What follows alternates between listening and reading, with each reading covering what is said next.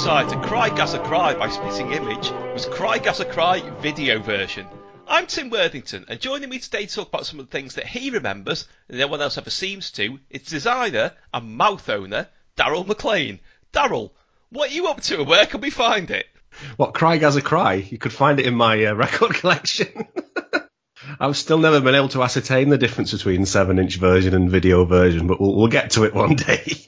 So these days I'm mostly making tat on my Redbubble shop, which is at redbubble.com/people/Daryl McLean, DARRELLMACLAINE. And there's all sorts of nonsense on there if you want to give me small amounts of commission to buy toffees with. And you get a free spelling lesson into the bargain by the sound of it.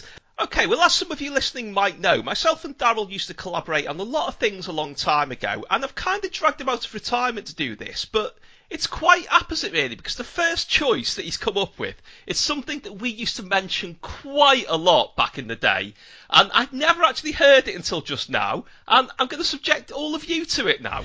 Hello, it's Betty Driver here. Now look, crime is an ever-increasing problem, particularly so at Christmas. I mean, you and the Greater Manchester Police can help to beat the criminal by making your home and your belongings more secure and by taking an interest in your community. Look, as you listen to these carols at this time of goodwill, I and some of my friends in the street will be reminding you of some of the steps that you can take to make sure that your Christmas remains a very happy one. Anyway, that's enough from me for the moment, so whilst I'm having a cup of tea, enjoy the carols. Well, wise words there from TV's Betty Turpin, but Daryl, why was she telling us this, and what's it from? This is the punchline to a 12-year-old joke. It's a cassette album called Carols at Christmas, and it is by the Greater Manchester Police Choir, featuring the stars of Coronation Street doing linking material. This is an album which no one in the world seems to have heard of except for me. And when I've looked online in preparation, there's none on eBay, none on Discogs. You cannot find any information about it on Google. It may be an elaborate prank played on our family, but this was played every single year in our house growing up. So on the 1st of December, when the decorations would go up, I'd come home from school and this would be playing in the background on, the male voice choir, police choir singing carols. But in between a lot of the carols are quite grim messages from the stars of Coronation Street about burglaries and attacks in your own home. Well, yeah, I mean, I've got to say, you're not exaggerating. This has completely disappeared off the face of the earth, because I do remember when you first told me and Ben Baker about it years ago, Ben's first reaction, and this is on record out there, was, that does not exist. And you think it didn't, because like you say, there's nothing on Discogs, there's nothing on that exhaustive Coronation Street fan site, which, has lists of chat show appearances by the cast that have been wiped as well. Actually details this is missing from the archives. This tape, I can't even determine when it was made. It must be sometime between 1976 and 1991 because of the unpleasant gentleman that's written the sleeve notes. Yes, it has sleeve notes by Constable James Anderton, like he's Paul Morley. Would you like me to read his sleeve note?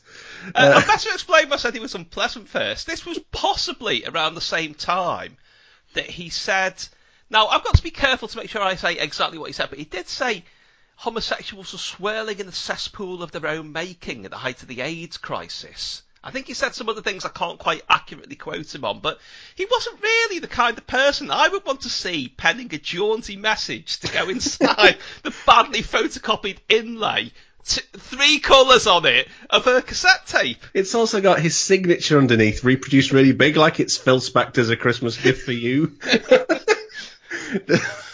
James Anderton spent most of the 60s hiding in a dinghy around Canal Street from the reports. I don't even want to know about that. I do know that he seized copies of This Is Brewing This, Derek and Clive Get the Horn at the height of the Nasty Scandal, but also Night of the Seagulls, which is fairly harmless, but if boring, Italian film about devil worshippers. But he thought that both of those films were going to bring down society. Was he just annoyed at not being asked to write the sleeve notes? But this is an amazing... It's just that people sort of go and they say, oh, the one show. Oh, it's such a tonal jar. Oh, they go from one thing to another. Oh, it's crazy.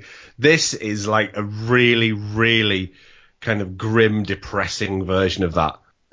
You'll just get, oh, it's Oh Little Town of Bethlehem, and then, oh, Intruders. What? Not only Intruders, but Intruders is sort of homely Coronation Street characters. It will be, oh, it's Betty Turpin is telling you this, and oh, Mavis Riley's telling you advice. It's about really awful things.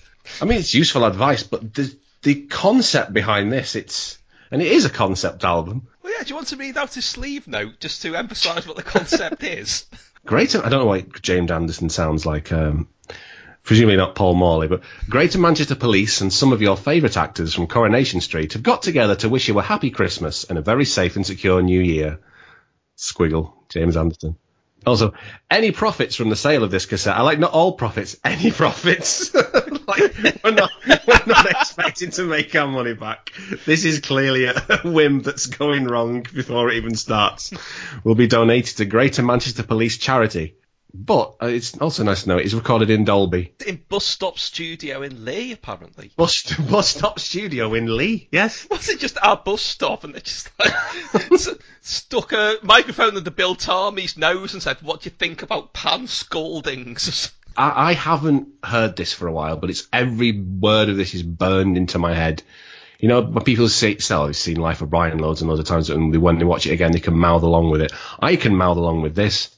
And it's all right us going, oh, it's funny now, but imagine like a 7-year-old boy spending every Christmas sitting on the couch in the back room looking at the decorations and the lights, listening to advice from Mavis Riley about burglars. Well, I've got to ask as well, this is quite a pertinent question because I know that, you know, at that age, you were probably trying to get away to listen to Weekending rather than sit around listening to a Christmas tape. Did you even know who any of these people actually were? Yes, I did, because we did watch Coronation Street together as a family. So I don't know whether that made it better or worse that Percy Sugden was popping up and I knew who it was. Or my mum and dad would go, oh, that's Percy Sugden coming on now. Oh, it's Alf Roberts now. Like it was some enjoyable kind of quiz game, spot the character. Well, this isn't Percy Sugden's only crime against ears at Christmas, because as I know you know this only too well, so other people listening might not do. I have a single by Bill Waddington, who played Percy Sugden, called Don't Forget the Old Folks at Christmas, which is one of the most dreadful records ever made. And in fact, when Nick Hancock was the guest on Room 101 on the radio, when they reversed the roles and Danny Baker interviewed him, they couldn't find a copy. But I have a copy because I was trying to find that dub reggae version of the Coronation Street theme. And I paid a record finding service to find it for me. And they found me Don't Forget the Old Folks at Christmas by Bill Waddington. Which, if you've never heard it, I might put at the end of this because it is so dreadful. I think if they ever do a special edition, like 2-disc re-release of Carols at Christmas, it should include Don't Forget the Old Folks at Christmas at the end. I don't know what else would be on it. Well, I was looking at the track listing, and a couple of things leapt out to me. One is that they do Shepherd's Pipe Carol, which, again, we used to mention quite a lot in, but I don't think we even called them podcasts in those days, but the audio things is what I think in one of the compilations they did, they put me and Ben talking over the top of version Shepherd's Pipe Carol. So that was quite jarring, but also, there's a song called Torches. Now, yes. Is that just a soft cell song twice? There's some very strange. It's like when someone does a cover album and they're trying to not be too obvious, like, oh, I'm going to do a big band cover album, but I'm going to try and pick some obscure, you know, deep cuts and album tracks and B-sides. They're trying to do that on here, and that, again, was weird because you'd hear Ding Dong Merrily on High and then something you'd never heard before, also bridged with Betty Turpin. Like I said, it's nothing less than a concept album. But what I cannot understand is Coronation Street has quite a big fan base. There are people who are genuinely as interested in Coronation Street as there are for, you know, Doctor Who and other things. It has a big, quite literate following who quite, you know, do a lot of research.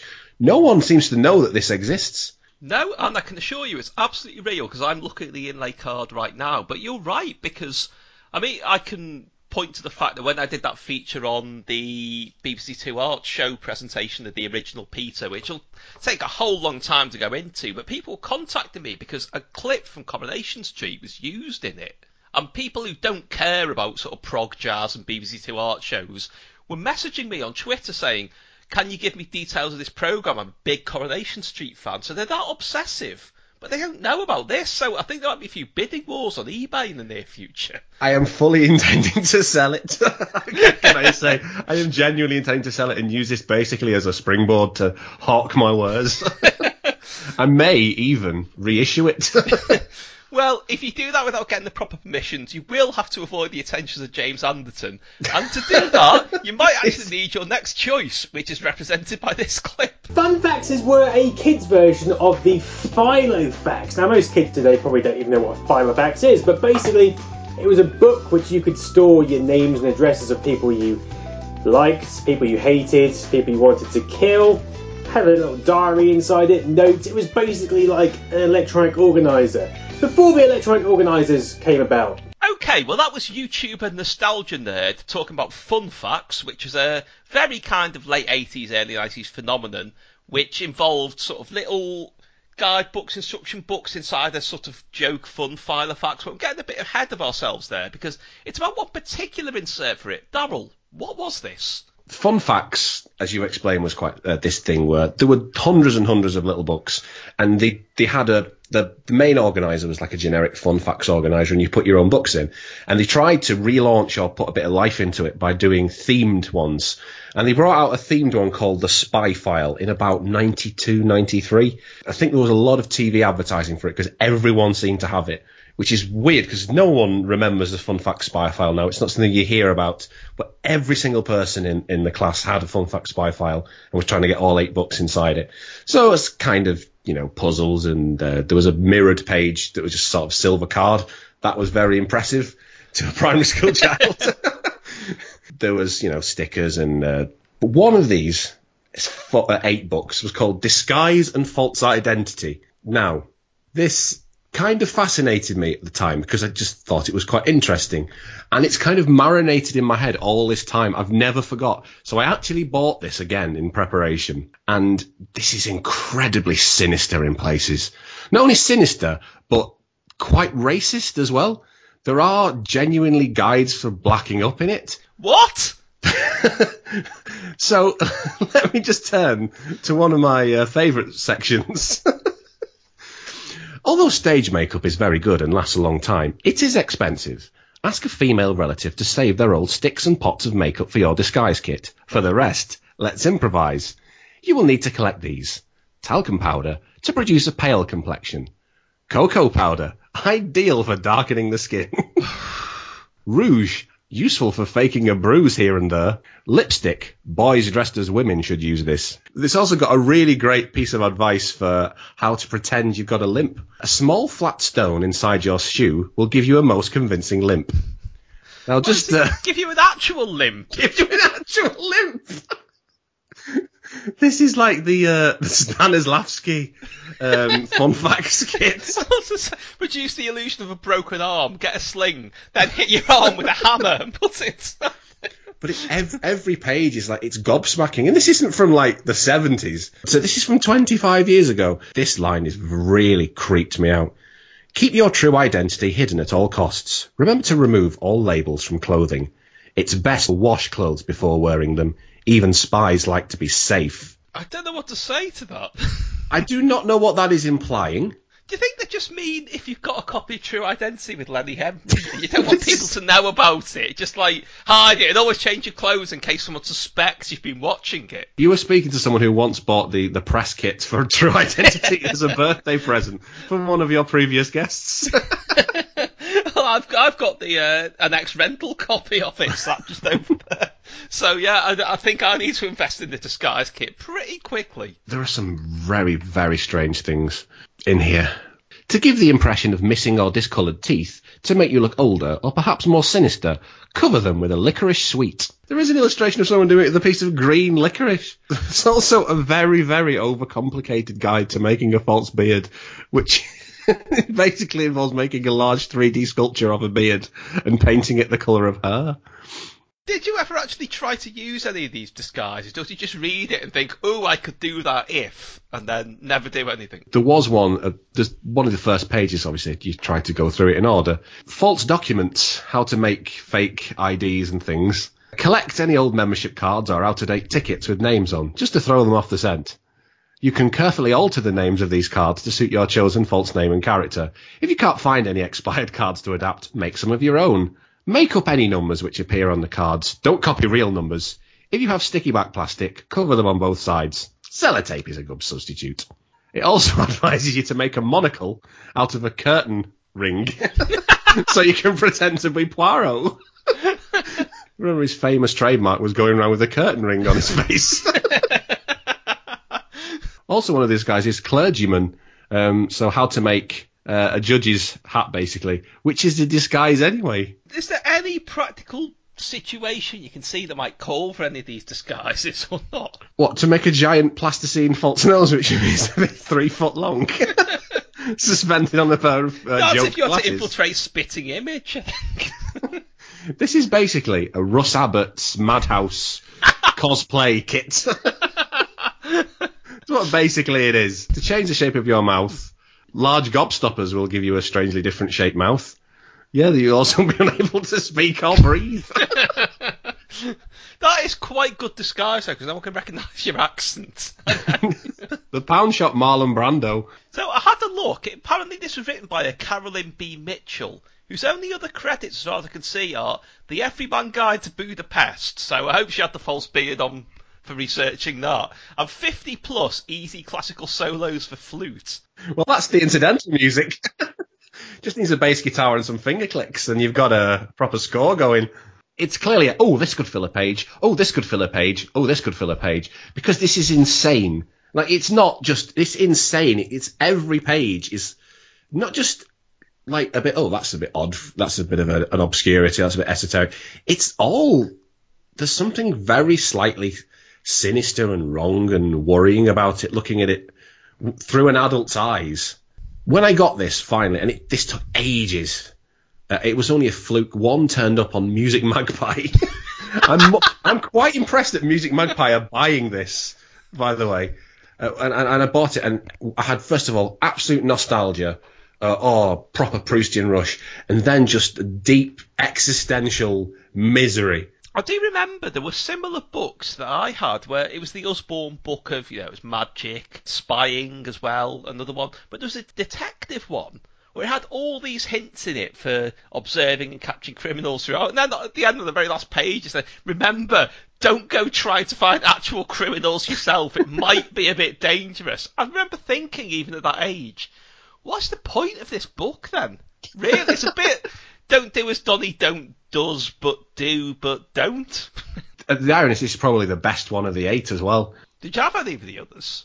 I had all of them. Yeah, they were only 99p each, so... So what was fun about the fun facts? Because as far as I can see, it just seems to be some sort of studio line from L'Oreal type colour design on the front, and that's not really that fun, is it? A lot of these books are clearly very old. I think this did start in the 80s because some of them were like 2-colour printing as well before they went to the full-colour ones. I really liked them at the time. The big disadvantage was, and probably the commercial advantage, is you couldn't really make your own. You can get hole punches for Filofax paper, but it's very complicated to do. So once you've done all the puzzles and you've done all the stickers and you've done all the colouring in and the crosswords and you've read everything, you kind of have to keep buying more so it feeds itself.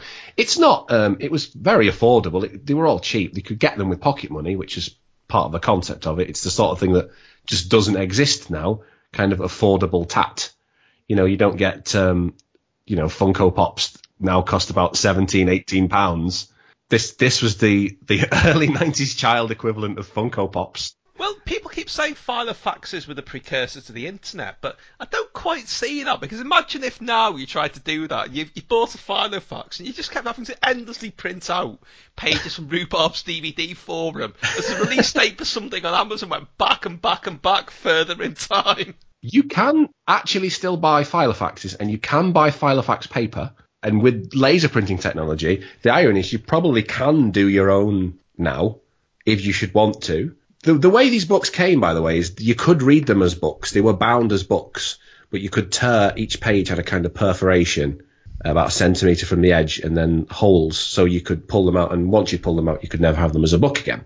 I think the company did really, really well, and it crashed and burned massively after the millennium when they realised that the internet had genuinely superseded them as a distraction kind of toy. That's cheery, wasn't it? Okay, well, we're staying with short-lived gimmicky crazes that didn't really last for your next choice, because, I mean, you've all done the Rubik's Cube, you've heard me talk a lot about the Rubik's Magic, but how many of you remember this?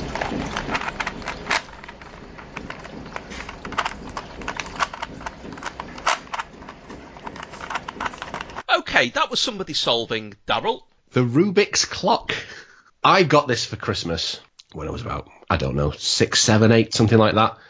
It maddened me. I didn't know what it was. I didn't even know what a Rubik's Cube was. I knew about the Rubik's Clock a long time before I knew what a Rubik's Cube was. The idea was, it was a big plastic kind of disc that had 9 clocks and sort of 4 little wheels at each corner. And you had to move the wheels around to get all the clocks in sync with each other. And in Rubik's Cube style, you move one, everything moves. So you can sort of hold 2 together or lock them, and there were little buttons you could press that would stop it going one side, and it was double-sided as well. It was an awful, unattractive toy. Every time any friend of mine came round to look at my toys, they would always go, "What the hell is this? This is horrible. I don't like it. Put it away, please." I don't know how it was ever kind of marketed. I mean, I believe when you look into it, this kind of Rubik's name wasn't really a brand name or a trademark. It was kind of exploited, really, there were lots and lots of different bits of Rubik's branded tat that are not related to the cube or anything at all. It was just a name they put on really terrible puzzle toys, which are probably imported from China and called something else and, just rebranded. But this was maddening. I've never, when I was small, nothing kind of maddened me but addicted me as much as this. Like, there were, I might have a board game which you hated, but you wanted to win. But this one, every time I'd spend 10 minutes with it and end up throwing it across the room. This went on for years. I just loathed it, but I had to have done it. I had to complete it. And the really frustrating end to this story is one day I went to it and it was completed. Now, I'm assuming that I completed it partially by accident the previous time and didn't realise I'd done so. This is not a toy. It was a piece of plastic that bullied me throughout most of my childhood and then taunted me at the end by providing no closure at all. I think it went into a bin very shortly after that. Not even charity shop, it got binned. Well, there are 2 possibilities, though, for how it was solved. One is that when you threw it at the wall, it did somehow align the clocks. The other is, it was a bit like the elves and the shoemaker, but the elves were in the employ of Patrick Bossett, who wrote You Can Do the Cube. And, they've come around solving people's Rubik's Cubes and Rubik's Magic. They didn't do the Rubik's Snake, because that wasn't properly official. But then they moved on to Rubik's Clock. And I'm not going anywhere with that, am I? It's really strange, though. It's one of those things, there is no nostalgia for the Rubik's Clock. If you Google it, you will find information about it, and I presume there's, adverts and things around for it.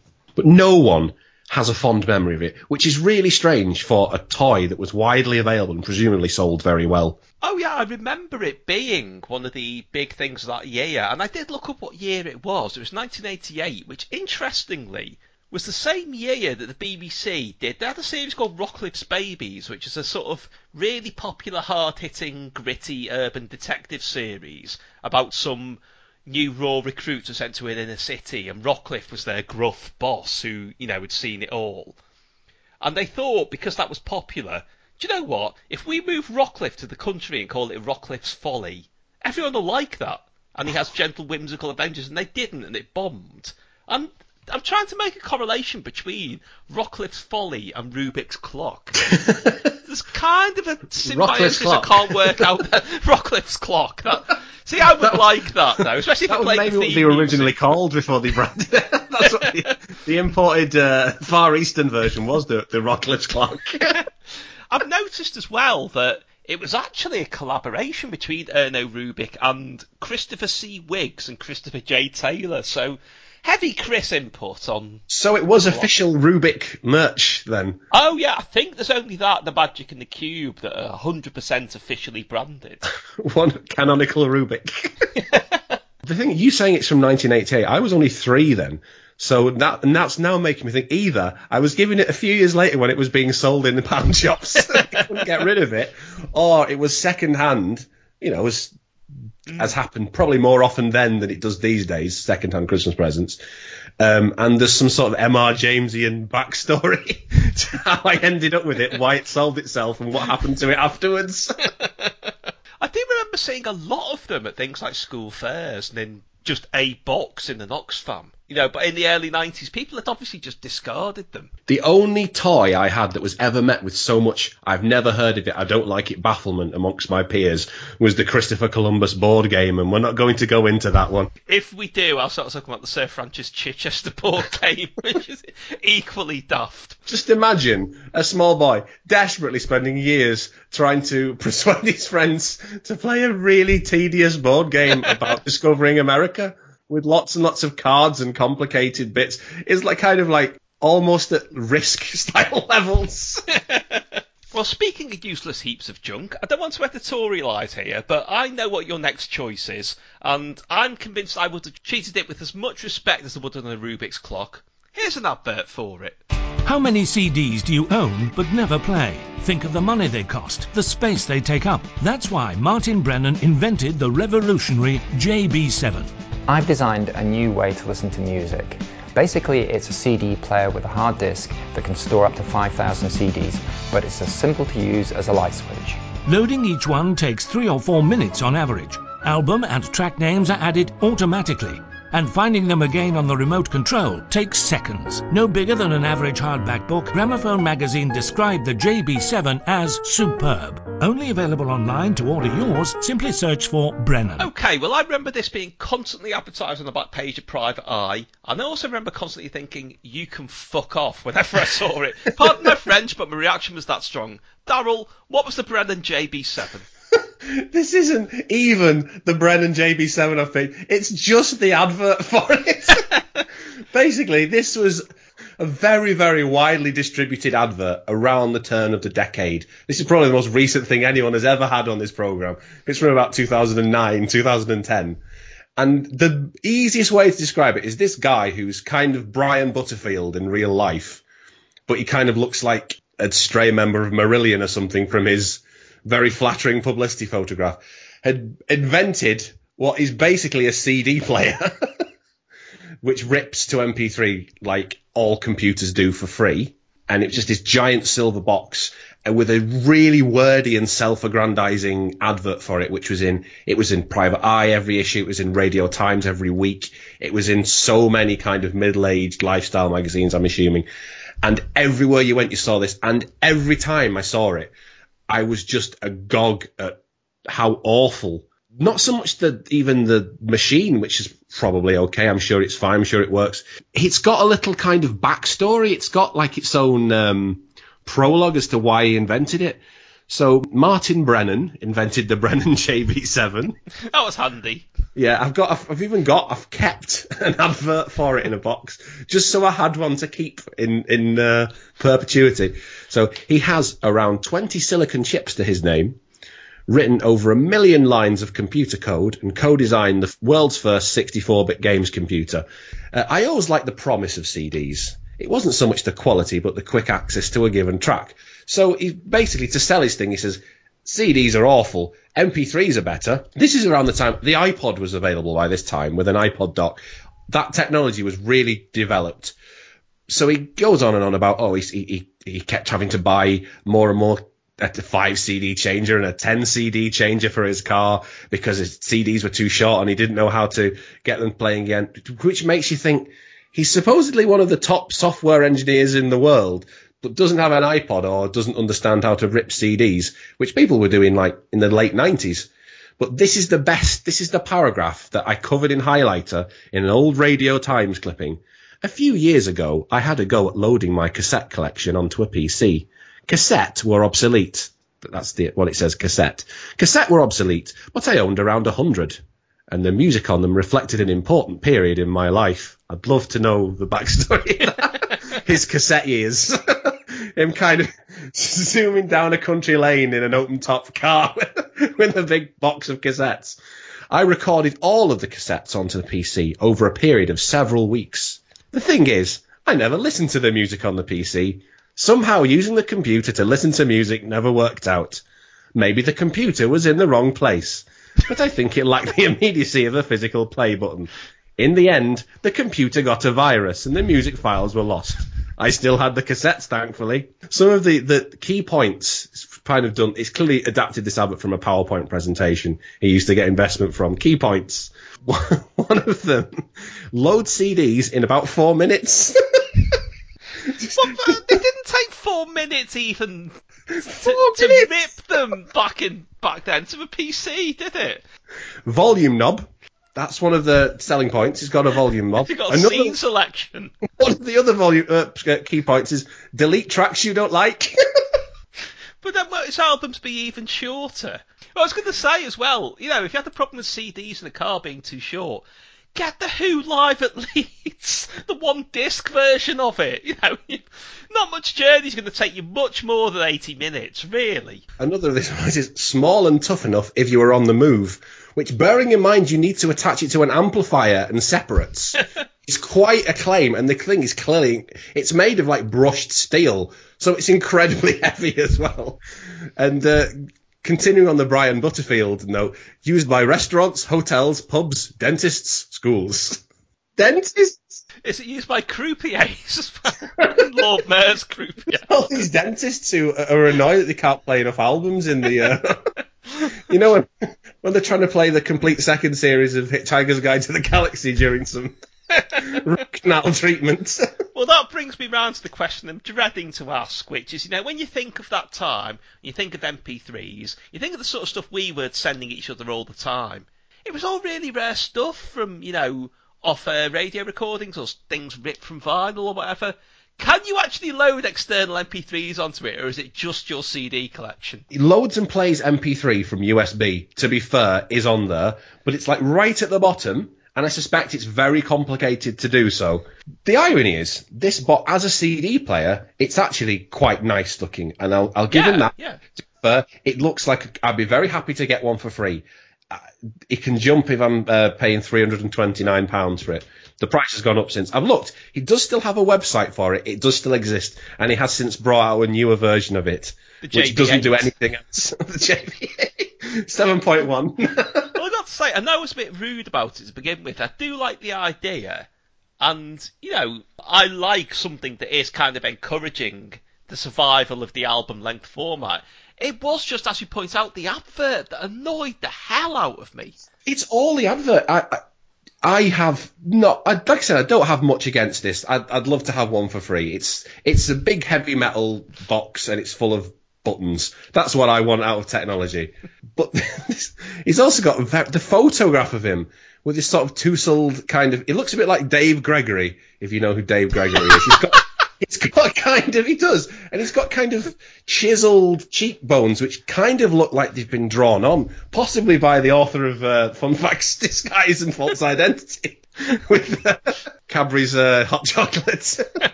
I've never forgotten about this. Like I said, I've had this in a box all this time. When something alarms you that much where you go, I've got to keep this because one day I won't believe it was real. And the thing is, to stand out in amongst all the adverts you get in Private Eye, which the things like a revolutionary new shirt made by the best Italian shirt technologists, and you think, yeah, it looks like a shirt, mate. Water filtration systems for your pool, which everyone buying Private Eye has, of course, but to stand out amongst all that, that's quite a feat, really. Another element of this, which I can't overlook, is that this advert, it's a full page colour advert that was in all these big publications, every issue for about 2 years. It must have cost him a fortune. All that money without actually getting an editor. See, it opens, its opening gambit is basically, I don't like CDs. So what's the point in owning hundreds of CDs worth thousands of pounds? Yeah, cut to now. You can't throw them away if you never listen to them. The problem with CDs is that it's quicker to make a cup of coffee than dip into a CD. What? I don't really understand what he's trying to get at, unless he's using his own, which takes 4 minutes. Try timing how long it takes to pick a CD, load it in the CD player, play a snippet from a track or two, eject it, and put it back where it came from. Now, I don't know if that's a common way of enjoying CDs. Just sort of sampling them to see what they are. Also, his coffee standards must be pretty low, because I admit it, I may be somebody who thinks, I've only left that roasting for 15 minutes. That's a bit on the short side. But even, you must have the cheapest mellow birds available for it to be quicker to boil the kettle and make coffee than it is to put the CD on. Just leave it in and press play with it. I've got the new Gaz Coombs album in there at the moment. I could just lean straight over and press play if I wanted, which I probably shouldn't do for copyright reasons. Then there is the problem of finding music. The print on a CD spine is tiny. Right, okay, what CD's right in front of me? Nick Drake, Family Tree, okay? Nick Drake, Time of No Reply. Francois Hardy, La Chanson d'Amour. Now, I'm not picking these up and looking at them. They are on the shelf several feet away from me. Fifth Dimension, The Magic Garden. There we go. What is tiny about this print? Buy some new glasses. I'd like to be his optician. He's not wearing glasses in the picture. That probably explains it all. What if the track is on a compilation CD? Put the compilation CD. What if the CD is in the car? Where's your car? Why is it? How many miles away from you is your car? It's not driving off by itself to go, hey. Bloody car. It's got my twofer of sunflower and surf's up in it. Stack a track, surely. The best bit, which is the most Brian Butterfieldish bit, the Brennan, which he starts calling it the Brennan, has a unique text search facility that shows a reducing number of matches as you press successive letters on the remote control. Once you get the hang of it, you can find one track or album out of your entire music collection in a few seconds. So, to find Nessun Dorma, you would press letters N, E, S, or D, O, R, and scroll through the short list of matches. Also, if he's looking for Nessun Dorma, that's, on quite long albums usually, surely, unless it's... I don't think it's a CD single or only available on a compilation. There was a CD single when it was the World Cup theme, and the B-side was O Sole Mio. So is that... Are we shortening down what his CD collection is? So it's the CD single of Nessun Dorma, which the car is always taking anyway. Has he got Cry Gas a Cry as well? That's what I want to know. A giant plastic box of cassettes that represent an important period of his life, which he's saving for his autobiography. Well, as Daryl said, if you're listening, you'd like to send him a free one so that you can then endorse them. By all means, please. If you're listening, Martin, forget everything I just said. I will have one for free, thanks. I think because I know you will as well. But yeah, I'm in the market for one. I've not got one at the moment. But I think what you'd also like to have for free, if Ian VTech is listening, is your next choice. No, I don't want one. Send it back. You've never seen anything like VTech's Master Video Painter. Hope you like polka dot pants. That's okay with me. But look what else you can do with your Master Video Painter. Choose from lots of fun characters and make them move. Wow! Watch this. Draw your own character and make him swim. Pretty neat, huh? Hey, it's been fun, but I could use some sun. Master Video Painter from VTech. It runs on imagination. Okay, well that was the advert for the VTech Video Painter, which even as a bit of a tech head, I've got no idea about. Daryl, what's going on here? This is a very, very unique niche of nostalgia, which is a nostalgia for something that I never owned, never saw anyone play with, never saw in the flesh, only ever saw via one page in the Argos catalogue and adverts on TV. Now, I'm guessing this is actually quite common, where nostalgia is equally for things you didn't have, whether it be, I really wanted a VHS of the Disney Alice in Wonderland when I was young. But this was, to cut a long story short, Nintendo had the Super Nintendo, which had a thing called Mario Paint on it, which had it worked, it was just a cartridge, went in your SNES, and the controller was a mouse, like a very early computer mouse. And it was a very, very, very basic kind of paint application, a bit like Microsoft Paint, and a few like music app. It was, for the time, actually quite entertaining, and many, many years down the line, when I was kind of in my retro gaming phase, I did get hold of one, and I had a bit of fun with it before I passed it on to someone else, etc. But this was VTech, who were kind of I think they still exist, they're kind of in the market of naff rip-offs of other people's technology in a kind of kid-accessible way, kind of like a rubbish Fisher-Price, but who were pretending to be a big kind of technology firm. But it is toys, it is crap toys.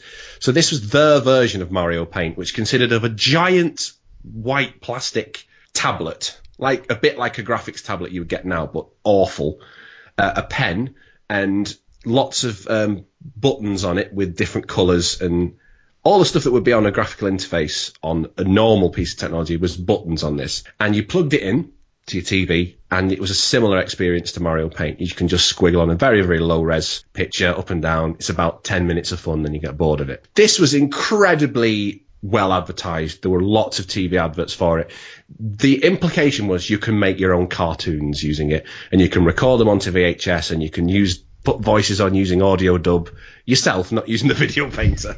And the image that was in the Argos catalogue it looked kind of like a screenshot from an episode of Nightmare, CITV's Nightmare. It had like a knight and like grey blocks and a shield and a floor, and it really made it look like you could make your own cartoons using it. This is obviously what it wasn't. This is nothing to do with what it was. At the time, because I've got the page from the Argos catalogue in front of me, it was £67, and this is about 25 years ago. That's probably about double or more now. That's about 2 or 3 tablets now. I suspect it was something that got taken back to the shop a lot. There were toys which sold a lot, but were also well known to have been taken back a lot, and I bet that was one of them. It seems everyone my age has a story about having a Mr. Frosty and taking it back because it didn't work for a refund. Also the Game Genie, which never worked either. I wouldn't be surprised if people took it back, because I had a look around at some videos of people using them, and even, using them now with the imagination and the, I suppose, additional technology they've got hooked up to it, it just looked like the inserts from like an old children's BBC show like Corners or something, where there'd be a song about 7 farmers went over there or something, and this static image of a farmer would move across the screen one by one on a plain background. It all looked like that, and even at the time you saw things like that and thought, that's not that sophisticated. This seems to be novelty over actual achievement. Yeah, it's a bit like the Game Gear, and it was. I'm looking at the page from the artist. It's opposite the Game Gear, which is another thing that's incredibly expensive, rubbish, and the Barcode Battler, which is. I've forgotten that existed. the Barcode Battler, which let's just leave that hanging in the air for a. But it's the same genre of things that no one really had, but yet you kind of wanted one, but you didn't know why.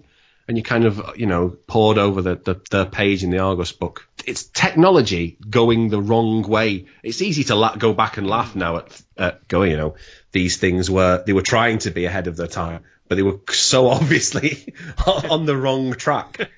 But the VTech Video Painter, because I can remember asking for this quite a lot. I can also remember asking for Mario Paint and a SNES quite a lot.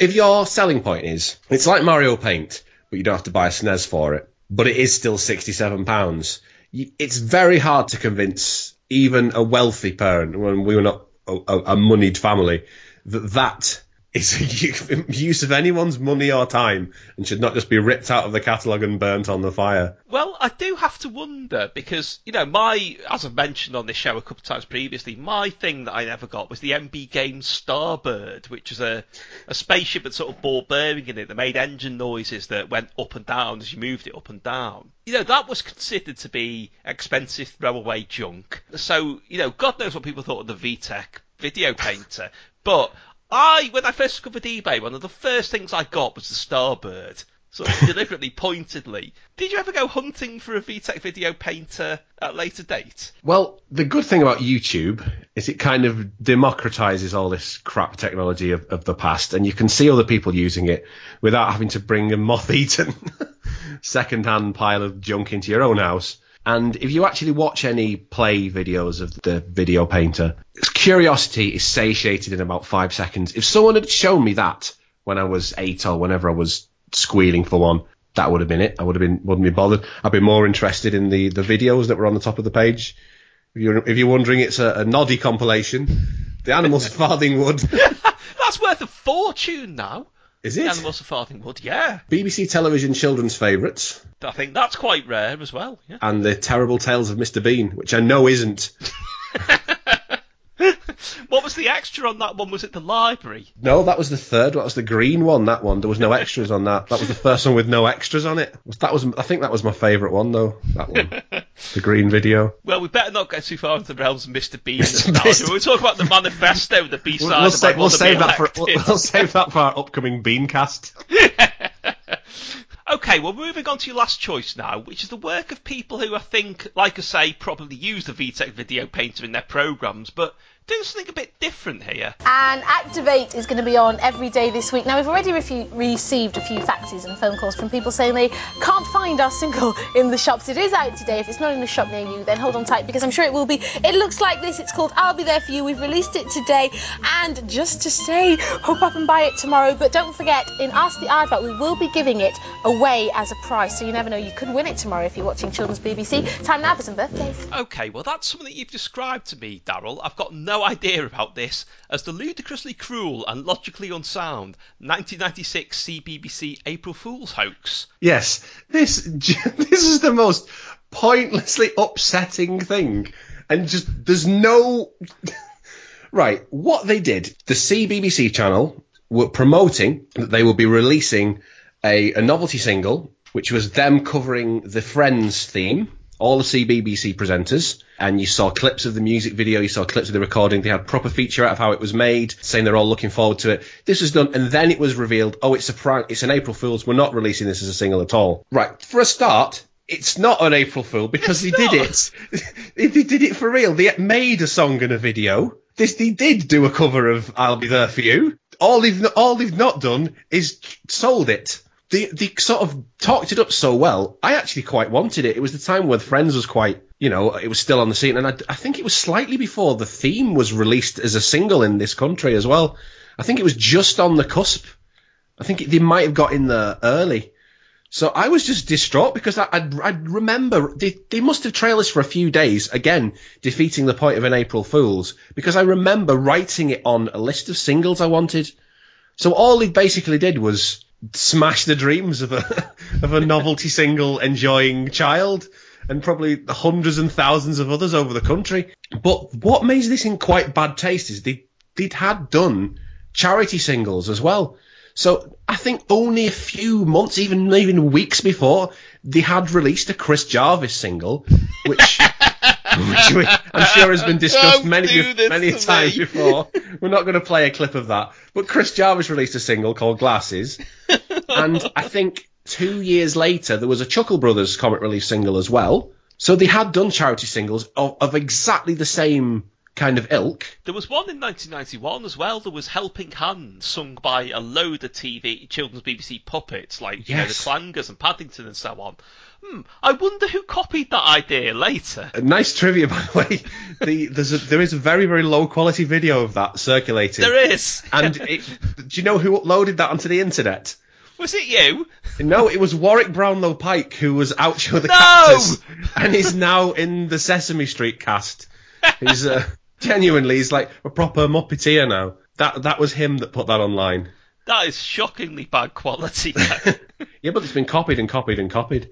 I mean, it's quite interesting to see what you see goes on in Muppet tape trading circles.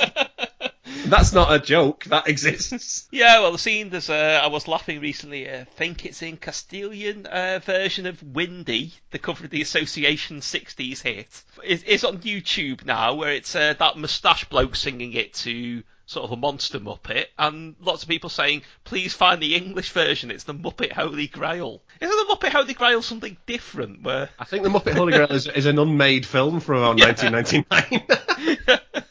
But it's interesting that you've called this, a particularly cruel hoax. When you think about things like Alternative 3, which was where they pretended... I won't mention Alternative 3 because I can't remember the storyline. When you think about things like the Paul Daniels... People going, it was real, Tim, it was real.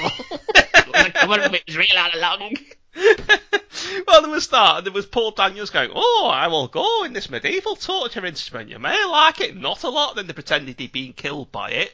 You know, but it's this that leaps out to you as a particularly cruel hoax, because you couldn't buy a single. It's because it was so trivial. There's something, a big thing like Paul Daniels pretending he'd been killed is kind of theatrical and big. This is so trivial. It's just there's something so cruel about getting such a small hope up and then puncturing it, which is so much worse than a big thing like we've killed Paul Daniels or... It's a bit like something off the 11 o'clock show. I was quite in every couple of weeks I could have a cassette single, or if I waited 4 weeks I could have a CD single. This is one of the things I lived for at the time, and I always bought crap. That's the joy of it. And I really, really wanted this so much. I was genuinely heartbroken. I think I even switched to CITV for a few weeks out of protest. I switched back because CITV is rubbish, but it has reminded me of my big sort of novelty tie-in single disappointment, which was Christmas 1991. In the top 10, according to, quote, Virgin, in the Liverpool Echo, number 8 was a great charity single, but I don't like to talk about it, mate, by Smashy and Nicey, which I went round looking for, and it didn't exist. I assume it must be that song that they used in the Christmas special the following year. Yes, that genuinely was, I think, because Charlie Higson mentioned it on Twitter a while back, that they did try and get that out. So that must have been, I think it's called Christmas is Charity, well, maybe it's not, maybe that's just a name people are giving it to it. But that chart was being compiled based on hype, and somebody hyped it too early. Yeah. And I was running around looking for it. I'm now wondering if there are any promo singles of the Smashy and Nicey, because there are Raw Sex promo singles of the single. What? Because Simon Brint did that Smashy and Nicey single, if you were aware. And there was supposed to be because Roland Rivron talks about in his book, there was a Raw Sex album made, completed as well. It had French and Saunders and Arnold Brown, and I may have even had Kirsty MacColl on it. A full-length LP. It was completed, and BMG kind of dumped in the promotion because they moved the promotional money into Take That and Party, which obviously was the correct thing to do from a business sense. Well, somewhere in a vault there isn't an entire unreleased Raw Sex. Yeah, well, never mind Gary Barlow's tax avoidance. He now has a greater crime to be called to account for. Somewhere someone has that. But at least he didn't pretend it was coming out as a joke. And crush everybody's dreams. Yeah. I'm still looking at that Radio Tip Top album. Darryl, it's been a pleasure. Thank you. Thank you, Tim.